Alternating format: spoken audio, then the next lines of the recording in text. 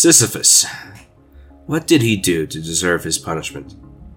I can hardly remember. I think he tricked the Greek gods into eating his son as a sacrifice, or something equally as gruesome. So he was given a fitting punishment, one meant for a man so cruel that he would murder his own family in the hopes of gaining favor from the powers that be. Or maybe it was his guests that he slaughtered. Whichever. Such a man could be said to deserve their pain, what befell them. What have I done? What have we done? We derelict world of Sisyphean punishment. Heck if I know. Well, that's not entirely true. I know what we did. We allowed ourselves to divest most of our authoritative institutions away from democratic representation and towards property value. That's what we did. All it took was a couple of generations for a band of starry-eyed refugees to transform into the exact same beast as their forefathers. They say sometimes that it is different now in the core. Who are they and what language are they speaking when they say that? The core people themselves. They're a bit off, but all the chatter of utter chaos and destruction is coming from here, from those worlds left behind. It behooves us and our unlucky brethren to say that, even still, even while the boulder is rolling over us again and again, that we have taken the right path. I cannot do anything more than sigh. At least he finally came through, the punk. I had to sell most of what I owned. I still have title to the house, my bed, and most of my closet, but Grandma's plate collection, all my books, most of my devices, the dang storage shed, all no longer mine, except in spirit. But that still wouldn't have been enough. 18 years of squirreling away my wages would have also been a pale shadow compared to the numbers I needed. But bless Lazarus.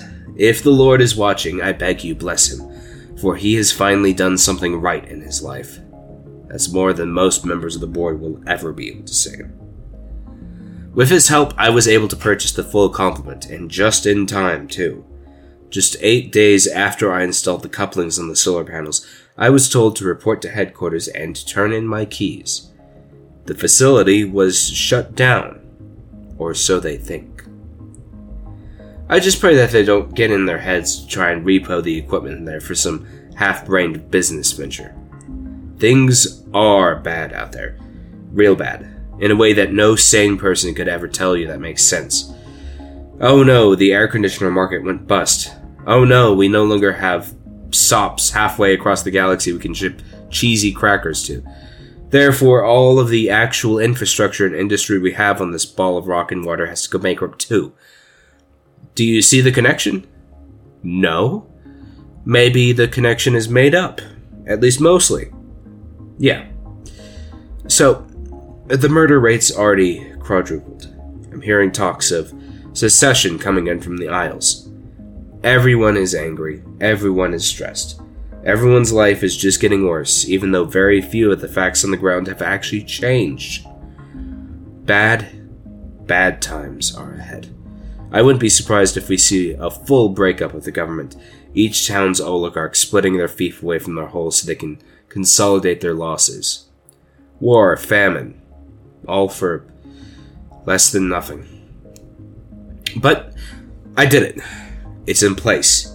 Just so long as everyone forgets about it, so long as no barbarian finds their way back there. I will have my victory in time, even if this oncoming tide of nonsense takes my life. Just so that hundreds of thousands of people could take joy in the air. By my calculations, it will take 38 years for the external batteries to fully charge the core. I won't be alive to see it, most likely, but someone will. Hopefully. I did nothing to deserve the boulder rolling over myself again and again until I could no longer push it uphill. Nor did most of my fellow Artemisians.